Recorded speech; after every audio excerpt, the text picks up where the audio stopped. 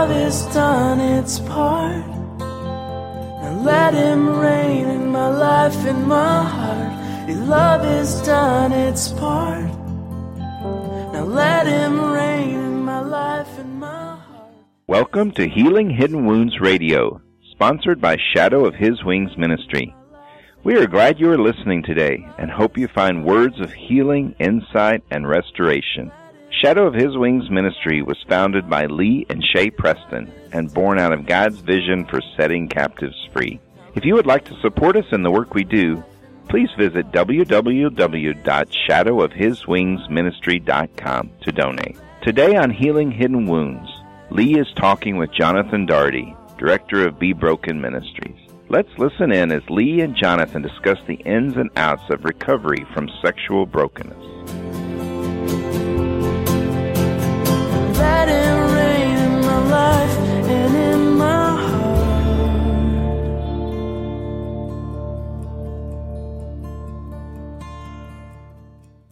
heart. This week, we are going to challenge you in our Healing Hidden Wounds segment about what it means to, be God's man. And my name is Jonathan Daugherty, and I'm here with my friend Lee Preston. Hey, Lee. Hi, Jonathan. And so, Lee, you kind of brought the material for this week's program. So I'm just going to pass it off to you and see where you want to take us on this idea of taking the challenge of being God's man. Well, I think it kind of came to fruition in a place of just trying to realize what God intended for men to be like in the very beginning. No matter whether you've struggled with sexual addiction in general or same-sex attraction and addiction, it's just defining that person that God says, this is a man how I designed him to be. Well, and isn't that really, especially when we've talked about, same-sex attraction sort of stuff, isn't that really one of the fundamental baselines where things get off track? Exactly. Well, that's, the whole beginning is, am I really man enough, and the lies that I hear about myself about not being a man, and how do I address those things? And that's where I think the homosexual sin starts, is trying to address them in ways that are not of God and are of the lies of the enemy. So what is the, I think a lot of times, especially when we deal with folks in recovery in any sort of addiction, whether it be heterosexual sexual addiction, homosexual sexual addiction, it tends to be that we always need to go back to some sort of origins. We need to go back to some roots. We need to go back to some fundamentals. You hear that word tossed around. What are the fundamentals? And so I guess kind of what you're saying is it's really important, at least from a Christian's perspective, to actually go back to the very beginning. Right. When God made Adam, what was the design? What was the, I don't necessarily want to say prototype, but kind of what was he designed for? And how was he designed to relate? How was he designed to work? How was he designed to think, engage life?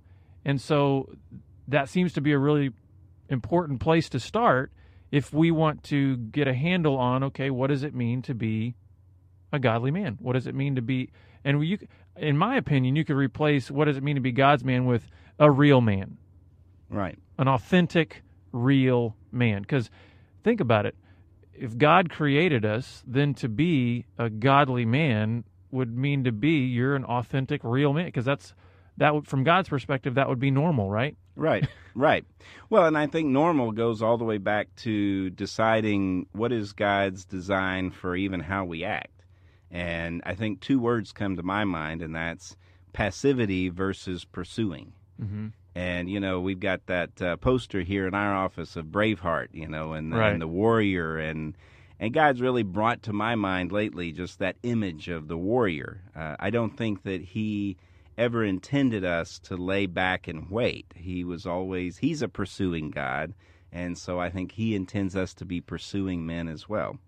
So then what are some of the lies that begin to infiltrate, let's say, a little boy's mind to the point where he starts not engaging that true design, not engaging what it means to be an initiator, a pursuer, and as I'm saying that, I realize, I'm getting this image of maybe some of our female listeners out there who are tensing up and maybe even cringing when we say, initiator, pursuer, because possibly to them that interprets to abuse, that interprets to aggression. And I want to make sure our listeners understand, especially the women who are listening, we are not, this whole challenge is not going to be about calling men to be aggressive in a violent, abusive sort of way. That's right, John. And as a matter of fact, a lot of this material that we're discussing today was born out of a lot of comments that came from women of wives of men who struggled with same-sex attraction, or wives that struggle with, or men who struggle with just sexual addiction in general. Mm-hmm. And these wives saying, I don't feel pursued. I feel like he's my roommate. I feel like he's my friend, but he doesn't pursue me. Which in her mind translates to mean what? He doesn't desire me. He doesn't seek after me. There's a real difference, and you're exactly right, between a man who aggressively goes after a woman, even in the midst of her saying no. But there is a complete difference in that and the man who really seeks after a woman, learns how to pursue her, shows her the desire in his heart for her, and helps her to see his attraction to her. I mean, that is, in my opinion, the dance that we're supposed to be doing. Mm-hmm. Okay, so then what are some of these lies then that begin to infiltrate this young boy's mind to where he starts moving away from that design of being an initiator, of being someone who as the Bible calls husbands, to live with their wives in an understanding way, which I think has a pursuit sort of mentality, because how can you understand someone if there isn't some level of pursuit there that you're trying to get to know this person? So then what kind of lies are interjected into that young boy's mind that start getting him off track? Well, I think the biggest one is I don't fit. Somehow I don't fit in the masculine role. And whether that's by, I think first and foremost, that's usually by a father who didn't really model that very well to his kids. And that's why I think this can affect both heterosexual addictions and homosexual addiction. Because here's this little boy, and all he sees is dad, and dad is a very passive, what I call newspaper dad. He sits behind the newspaper and reads it and puts it away in the end of the evening and goes to bed. He doesn't pursue his wife. He doesn't pursue time with his kids. He finds himself not even really pursuing a job. I mean, he may have a job, but he never takes those chances that God says, hey, this is what pursuing is about. This is that warrior mentality of taking that next step. So he finds himself kind of resigning to waiting for things to happen to him rather than going out and seeking them. And could some of that also come down to maybe being in a family situation where this little boy just is so different personality-wise maybe from his dad, that maybe his dad is a pretty good model of a masculine man, but there's just this disconnect between them because, maybe the dad is, I don't know, a mechanic or a fireman, and the boy wants to be an artist or a musician.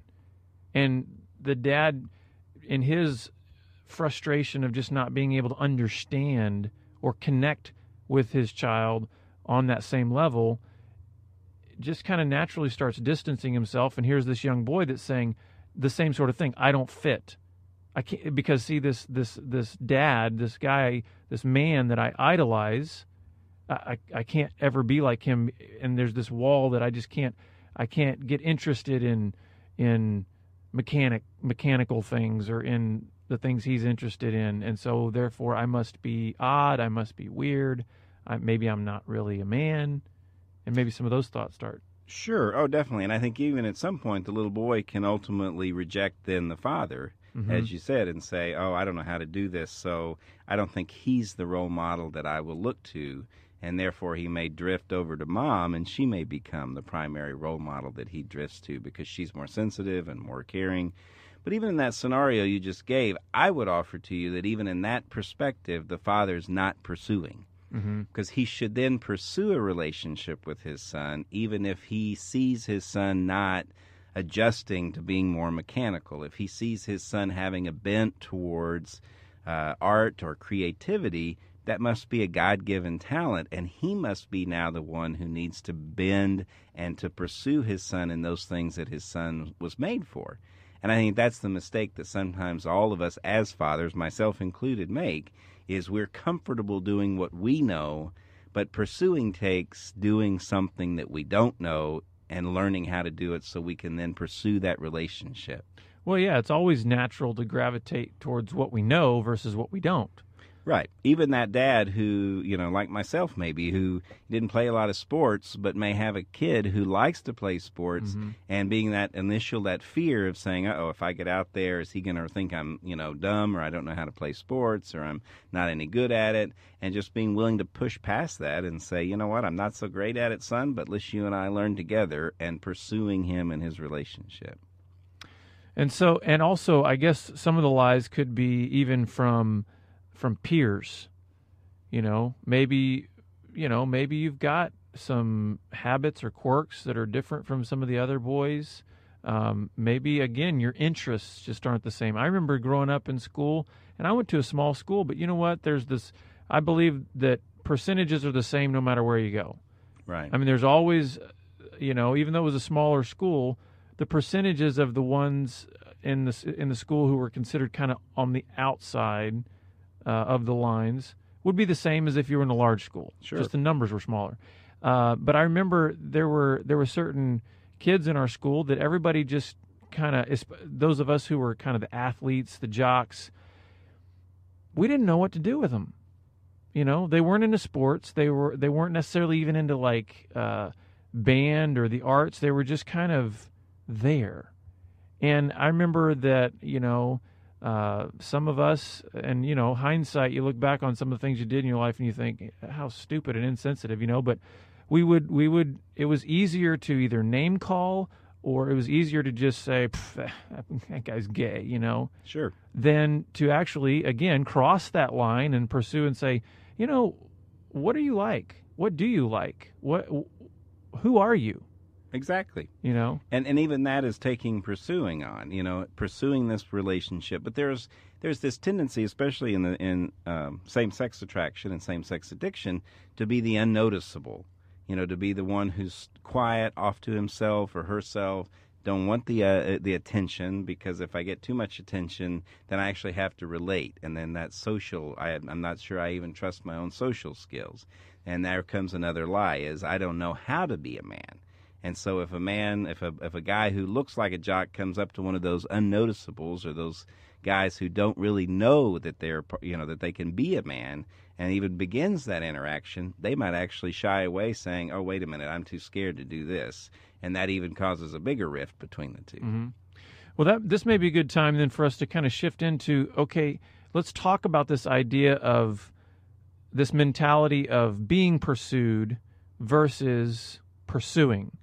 And maybe how that starts to, what that's going to look like in a kid that's growing up, the boy that may be growing up and understanding what it means to be an initiator as a man, versus the boy growing up who develops this mentality of, well, I'm to be pursued. Can we talk about that, kind of how the differences between those two? Well, I think a real important scenario there is kids and how they interact and play.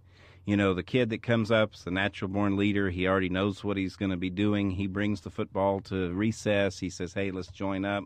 Let's get a team going here. Who wants to be on this team? I'll pick, you pick two, and we'll separate into teams. And so he's initiating. He's taking on that responsibility. And I want to make sure and voice this ahead of time. I'm not picking on anybody out there who didn't initiate. I'm one of those non-initiators myself. Mm-hmm. But I guess what I'm saying is I remember kind of being the kid who hung back in the background, waiting for someone to pick me. And at some point, you have this mentality of, well, I'm too afraid to step forward, so I'll wait till someone pulls me forward. And at some point, that just doesn't work anymore, because in the real world, to wait And to be passive, you tend to lose out on opportunities that you might normally have or that God has for you. I've had to even learn that sometimes God has had opportunity for me that I waited on because I was too afraid to take that initial step to say, let's go for it. And I can identify with that too growing up. So, and I'd like the listeners to know some of these are fundamental principles that are not exclusive to boys that eventually develop same-sex attractions. Exactly. These are, because I have a very similar story of when I was a kid. I remember even in high school, I would at night or whatever, I'd develop these elaborate scenarios in my head of maybe certain girls at school that I was very attracted to, but considered them so far out of my league that I would just have to create these scenarios in my head of them eventually one day just coming to me and saying, "Hey, you're the greatest thing since sliced bread, Jonathan. Will you go out with me?" Sure. And it'd have to only occur in my head because there was no way I was going to set feet to those plans and actually go up to any of these girls because I had that fear. And, some of that is just natural teenage intimidation, fears. Just a little bit of... And so, there's where that line is. It's sometimes hard to determine. Okay, what's just kind of natural of being a hormonal kid, and what is turning into maybe sort of a pattern of avoidance, a pattern of detachment, a pattern of buying into the delusion that life, opportunities, relationships will just automatically happen and fall into my lap. Sure. And that's what I think ultimately a lot of this does in boys growing up, is it subtly creeps in to the point where we are seeing what I would consider an epidemic, especially in the church, of passive men. Amen. I think that's the key, is the image that God keeps giving me is truly of the warrior. And the warrior was always capable of knowing when to proceed and when to hang back, but knowing that is even part of that warrior mentality. And I'm not saying we're all supposed to carry around, guns and knives and fight. What I mean is that, there is that mentality of being a man and knowing when to press forward and take the hard step versus sitting back and waiting for the hard step to come to you or letting it pass you by. And that's that image I get of that little boy out on the playground who's scared. He doesn't know quite what to do. And maybe he wants to participate in something, but rather than just going over and saying, "Hey, whose team can I be on?" he'll sit back and wait until somebody comes to him. And then when they don't come to him, then he's very hurt and he's very rejected, and it even builds a stronger wall around his little heart that says, nobody's going to want me to play. So there again, I really do believe the lie that I'm not a man. I'm not male. And what he'll do then is probably find himself venturing off into other things, such as playing with the girls who are over here because they're fairly accepting and there's not a lot of initiative there that he has to take. He just kind of walks up and they're more social usually than guys are. And so they'll bring him right in and he'll take on his role there. And then before you know it, he's kind of drawn to that rather than drawn back to where, his true self can be nurtured and can be matured. And I think then it becomes a pattern of, because I developed a lot of friendships in my high school and college days, a lot of just friendships with women, with girls. And what I realized, though, looking back on all that, is a lot of those relationships is very much what you're talking about. It's just kind of this group sort of thing where the women would just be, we're just friends and no big deal. But what it did was subtly kind of created this expectation in me that that's how all of life should go. That right. All I need to do is just kind of get within, like, maybe, I don't know, shouting distance of anything, whether it be work opportunity, whether it be a friendship, whether it be, a ministry opportunity, whatever. Just kind of get near, but don't ever actually initiate, don't ever actually go forward because, hey, it'll all just come to you. Mm-hmm. And I think getting back to kind of another real life example of when you were talking about a lot of these wives that will talk about their husband saying he just, he doesn't pursue me, he doesn't do this. I think that's the mentality that's crept in. well, hey, I put a ring on her finger. I'm nearby. I'm in the house. I'm within 10 feet from you. What's the problem? And the whole idea is, but you're not there. You're not initiating. You're not engaged. Yes, exactly.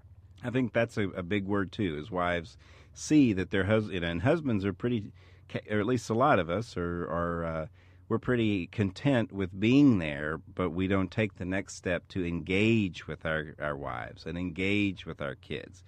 It's like I've had father after father say, well, I spend lots of time with my son. And as we start looking through that, because these are guys who struggle with same-sex attraction, and as we start going through that, the spending time was sometimes dad being there, but not being engaged with his son. You know, he may have been there watching television while his son was working on a project, but not involved with his son. Or it could be the dad forcing the son to do something the dad wanted to do that the son had no interest whatsoever in. Exactly. Coming in and taking it over and saying, well, let's do this and let's change this and let's make it this way, rather than being there and guiding him as he completes the project or whatever he's doing. So then, what are we trying to tell the guys today? How did God design us then? I mean, if we're going to get back to kind of the model. Well, I think at the same time I'm looking at this warrior, I'm seeing God say, you know what, pursue as I pursue. And isn't that interesting? Because God did pursue me. He pursues each one of us. Mm-hmm. I mean, it's not like we come to him. He pursues us. He shows us who he is. And he comes to us. And even when we reject him, he continues to pursue us. He was helping me see that as my wife and I were having an argument one night, and it's fairly typical for couples to have an argument and just kind of roll over to the opposite sides of the bed and go to sleep. And unfortunately, what happens then is that then there's no pursuing going on there. And he said, "How do I pursue you? Even when you turn your back on me, how do I continue to pursue?" And he helped me to see that he comes back to me even when he's been the right one and I've been the one that's turned my back on him. So pursuing is taking that initiative, taking that step in spite of being hurt or in spite of having hurt feelings. Well, that's too convicting, so let's move on here. But that is true. I mean, think about it. Jesus himself modeled it for us first. Even I always think of, when he washed his disciples' feet. And he said, you call me Master and Lord, and that's right. But he said, I've set an example for you here of how you're to serve one another. And I thought, that's initiative, that's pursuing. He didn't wait around. I mean, for one thing, the disciples never would have thought, hey, Jesus, can you wash my feet? Because that would have been totally out of line with their rabbi washing their feet. But he took initiative, and I think and the initiative he took was of serving those he loved. Exactly. And I think that's another key point here. That's why, I wanted to make sure our listeners knew we're not talking about aggression. Right. This is about pursuit that ultimately humbles itself before the people you love. It's that kind of pursuit that says, how can I serve you? How can I help your life improve? And it's caring enough to pursue in spite of differences. It's saying, you know what, my son, my daughter, my wife, my relationships, they may not see things the way I do, but I pursue them anyway. I love them anyway, and I love them as they need to be loved, not like I want to love. So then what are some action points that we can give some of our guys to, if they've wanted to be pursued, but now they're realizing, I need to start initiating, what could you tell them to begin doing? Well, it's sometimes like playing the opposite game, Jonathan. I don't know if you ever remember that. It's doing everything opposite of what you might normally do. And that's in anything. If you think of a possibility, something that could change the way you do business or the way you run your life, and you think, oh no, I'll wait to see how that might happen, or I'll wait to see if that really pans out, pursue it and see how it goes. If your wife, you come home from work and you normally give her a peck on the cheek and then head to the bedroom to change your clothes and read the newspaper, pursue her. Take some time to pursue her during that moment. Your kids, if they're out playing, instead of waiting till they come in, go out and pursue them. Take on that pursuing role. Kind of read up in the Bible. There's example after example of warriors in the Bible and how they sought, they went, they took, they pursued, and kind of follow those examples.